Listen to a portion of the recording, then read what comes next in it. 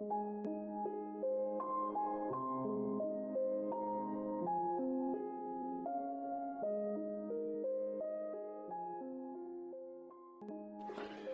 is Vintage Broadcasting. The following is a study through the book of Philippians. My name is Frank Goss. I hope this study proves beneficial to you in the days to come. I thank you very much.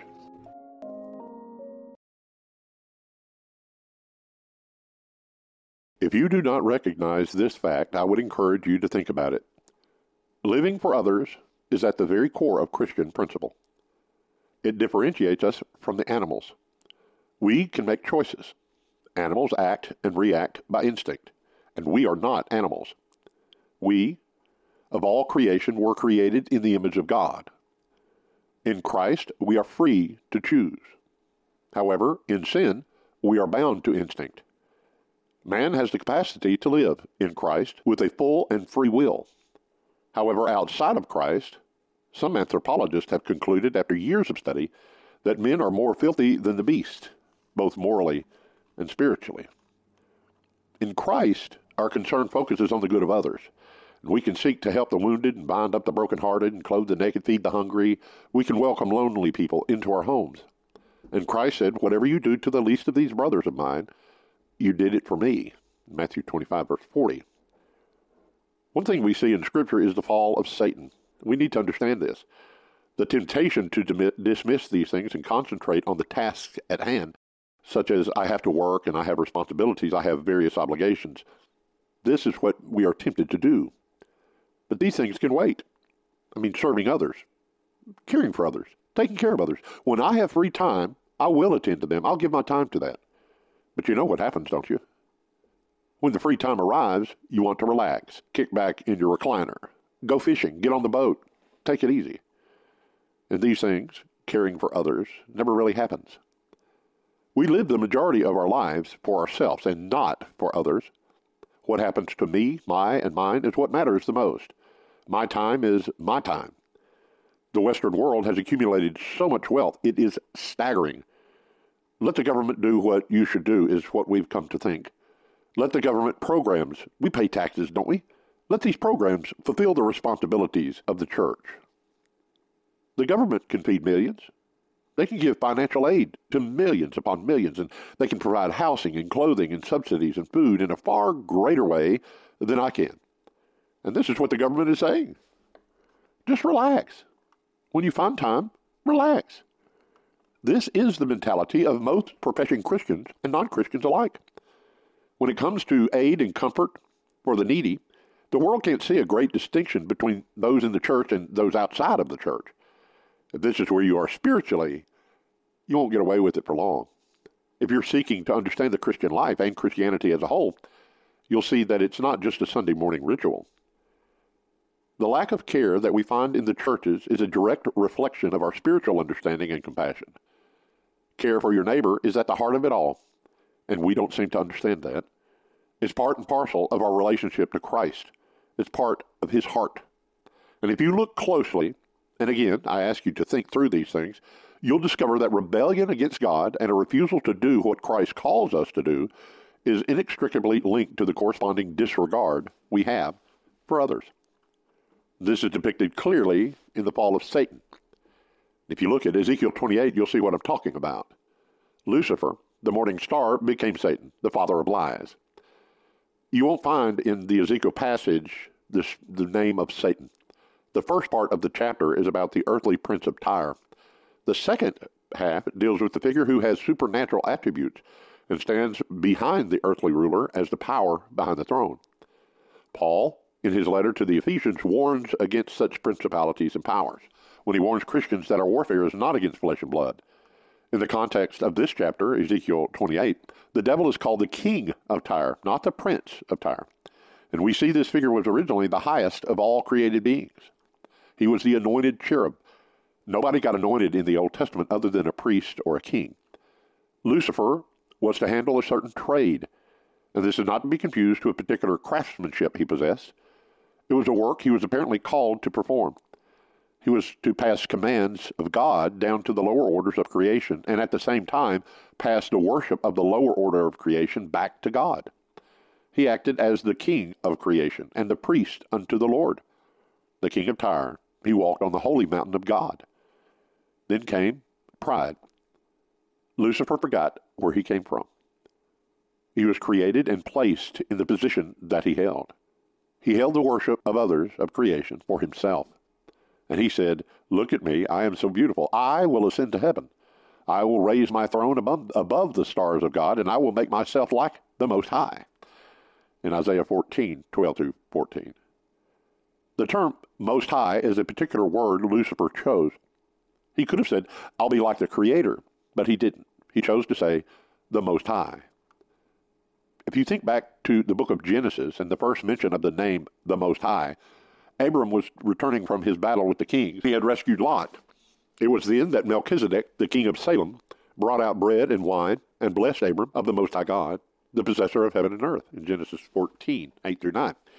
Here is the pride of Satan. God is revealed as El Elyon, the Most High God. He is the possessor of heaven and earth.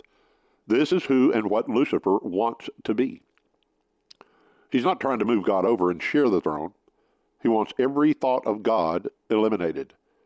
He did not simply want to vanquish God. He wants to eliminate him altogether. Satan desires to be the Most High God. Think of this and how relevant it is to our day.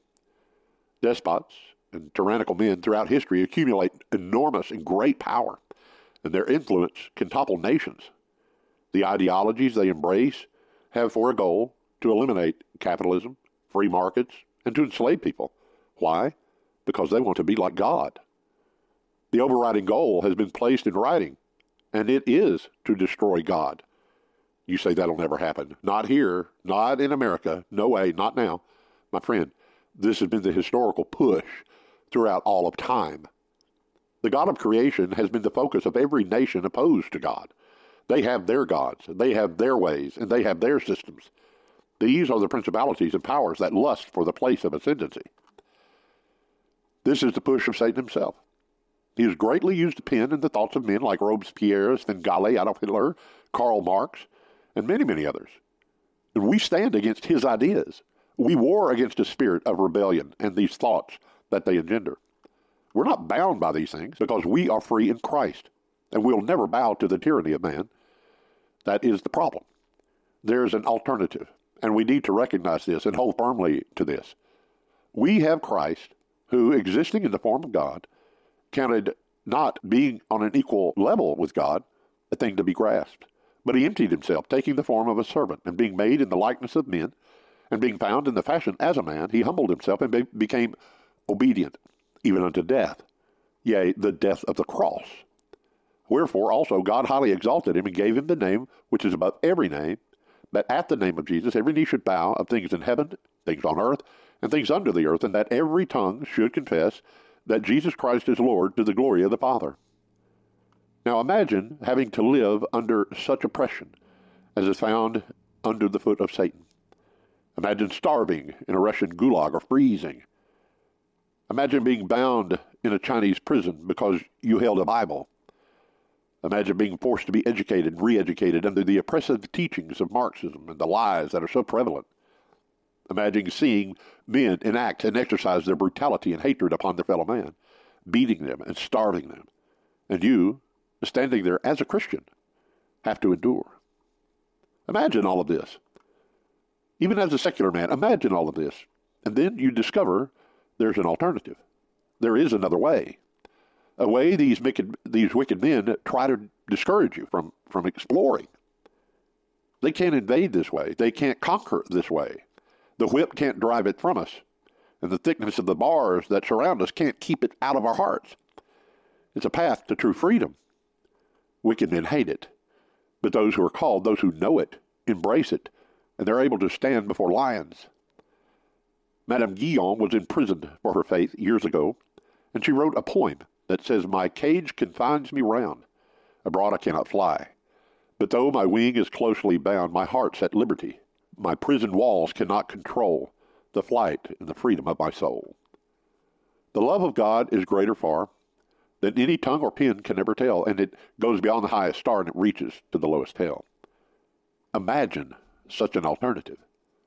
This is the great alternative.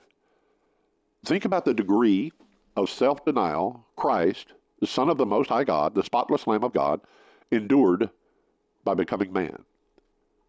He had to come and live in a world of wickedness and impurity, in a swamp of revolting sin. A lack of holiness was repulsive, and the depravity that surrounded him was so far removed from the splendor of heaven.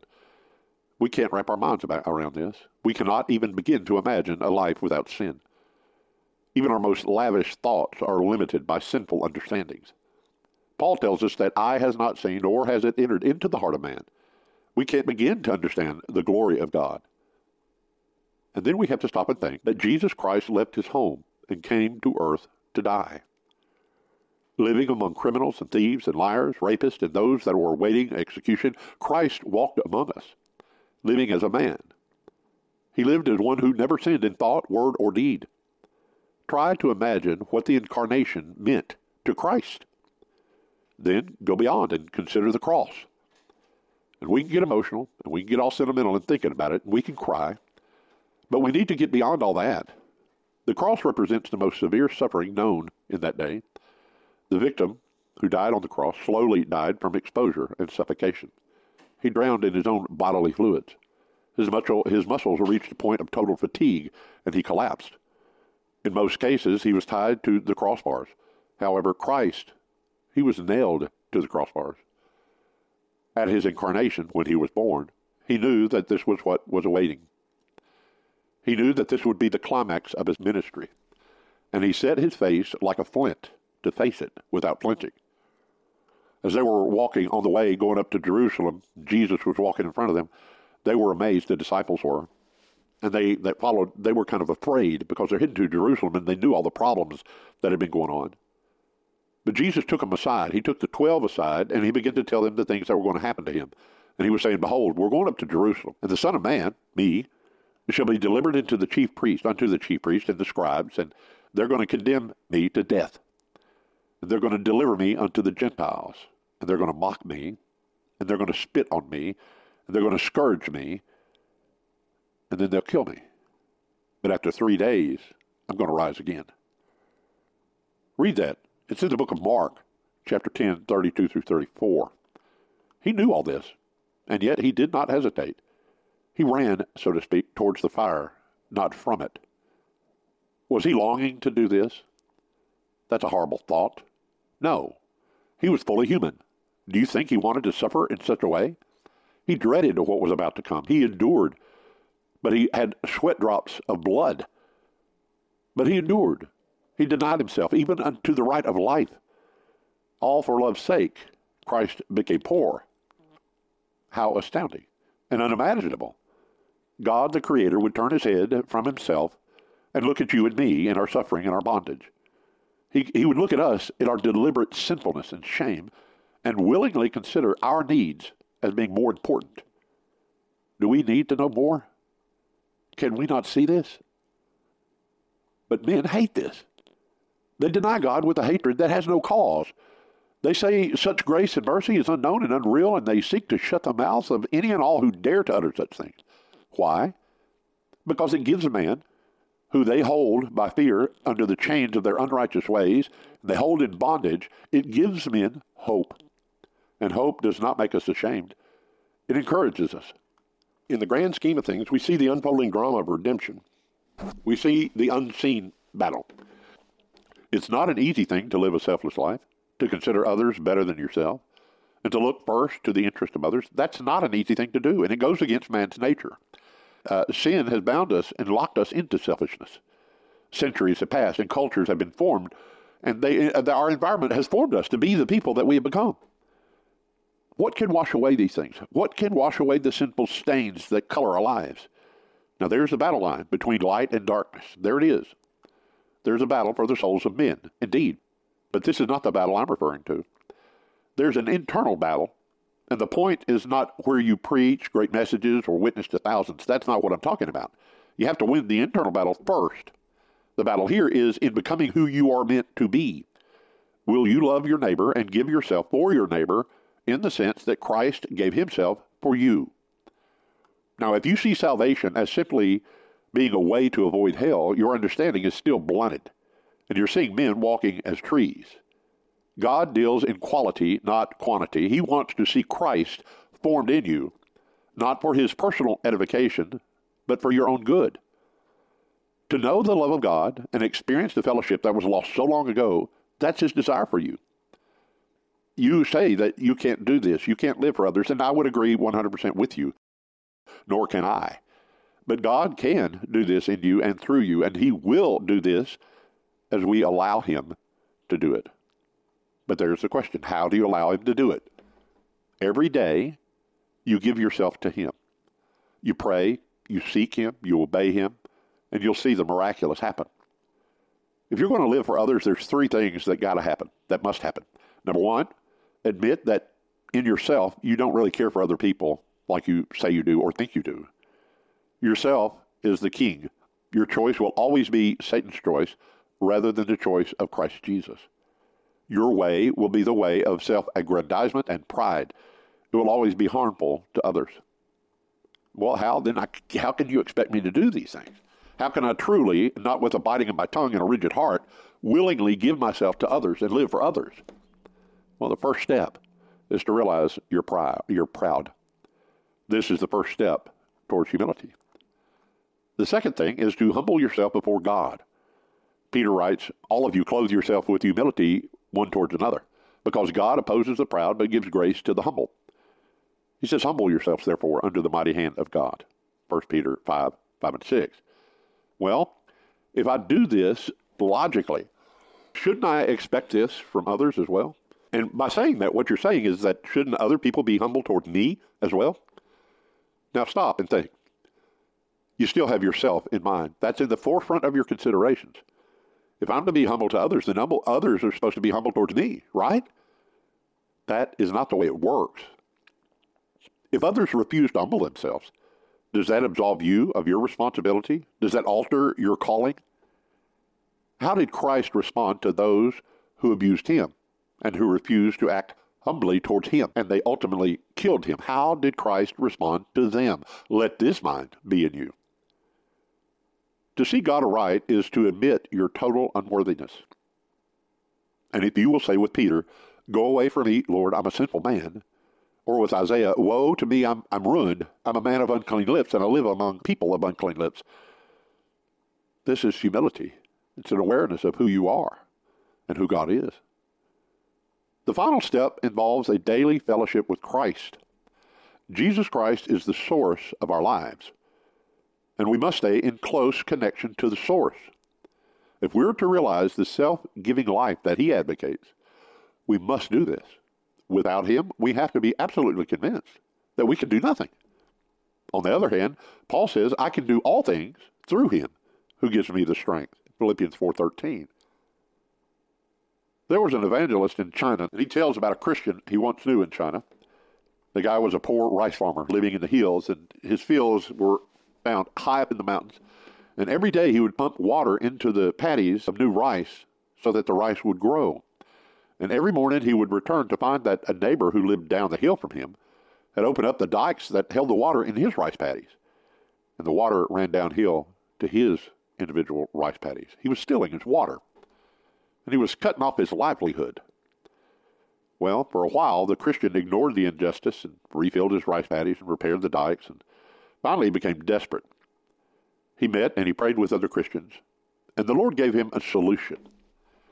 The next day, the Christian farmer got up early in the morning, and he filled his neighbor's rice fields first.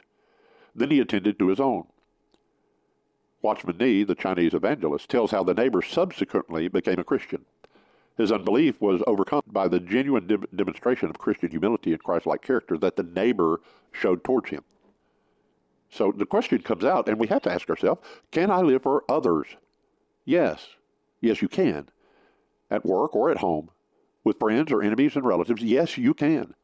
If you are a believer in the Lord Jesus Christ, it's not only possible, but it's an important aspect of your calling. How do you do it? Call upon the Lord, and he'll meet you.